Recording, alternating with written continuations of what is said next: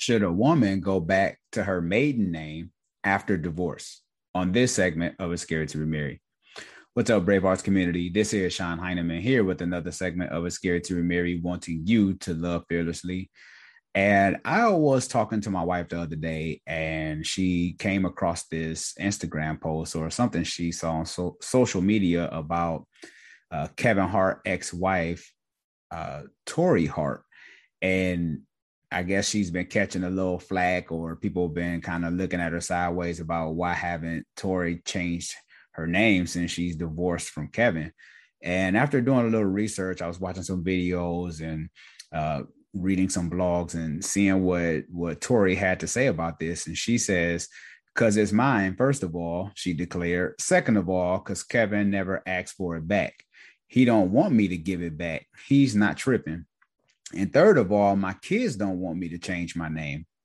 So I was like, hey, I ain't mad at you, Tori. I'm pretty sure there's some benefits to being the Hart, So hey, if you want to keep it, that's what you do. This video isn't to try to persuade you or try to make you change your mind as far as a woman, and you may be going through something similar. I posted this on my Instagram and got a lot of comments from different women who've been divorced, and some women, they do it for different reasons. And like Tori was saying, that she with the kids, some women don't want to go through that process. They want the kids' last name and theirs to be the same. So I understand that. And there's some things I'm going to talk about more in depth about some of the reasons why women choose to keep their ex-husband's last name. And why do women typically take on their husband's last name?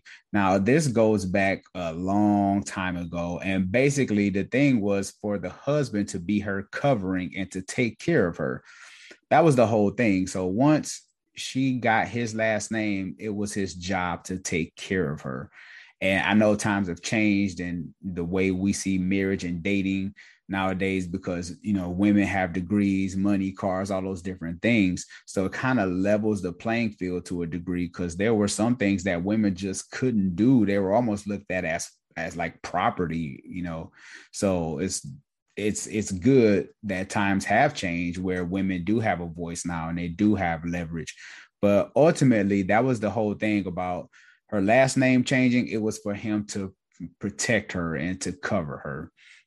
Now, an attorney, Christina Alderstrom, said this about how to change your name during the divorce. She says, if you're getting divorced and you want to go back to using the name you had before your marriage, it's best to handle the name change during your divorce proceedings. In most states, you can include your request for a name change in the divorce paperwork. If you wait to submit a name change request until after the divorce is final, though, you may have to file a separate petition and pay an additional filing fee. Now, another thing that I heard from women too in the comment section on my Instagram post was they were saying that it's a lot of work trying to get your name back. You have to change bank accounts, and you want to make sure that there's no fraud going on. So sometimes the government might run you through the ringer, because they want to make sure that there might not be any fraud, certain things going on. So you will have to change bank accounts, email addresses, school documents, certifications, all these things. And it takes a while for that process to go through. So some women was like, you know what, forget it. I'm not going to go through all of that. I'm just going to keep his last name. So ultimately, it's up to you and what you want to do as far as this process goes, because you're going through a lot already, going through a divorce as a woman, and then you have to go through this next step with getting your name changed. My only thing is this. My only question is, here's something to think about. And I want you to leave a comment below in the comment section and tell me what you think about this, and tell me your story. Let me know if you went through a divorce and did you decide to keep your ex-husband's name or not. I would like to hear your story in the comment section. Now, if you are divorced from your husband, why keep his last name? That's my thing. It's like you're done with him. That chapter is closed. And I guess because I'm looking at it from my perspective, I would look at it as I'm done. I don't want nothing to do with you because we divorced. Now, in some cases, some divorces doesn't always end bad. It's more of like we both agreed that we're going to end this divorce. We can still be logical. We can still respect each other as people. We can still co-parent effectively. So every divorce don't end bad. So I can understand that. But if it did end bad, why would you keep the last name? I would look at it as you're getting your full identity back apart from that chapter in your life.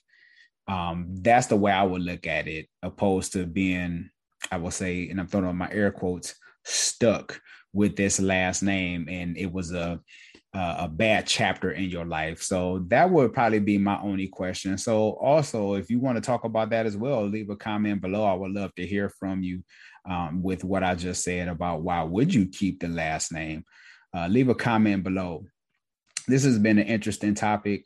This is Sean Heineman at It's Scary to Remarry, wanting you to love fearlessly. Also, make sure you hit the subscribe button. If you're watching this on YouTube, if you're listening to this on podcast, make sure you leave a rating and review on Apple Podcasts or any other streaming services that you're listening to. I would love to hear your feedback and how the podcast has been doing for you in your life, and are the topics interesting. Would love to hear your feedback. Talk to you later, people. Take care.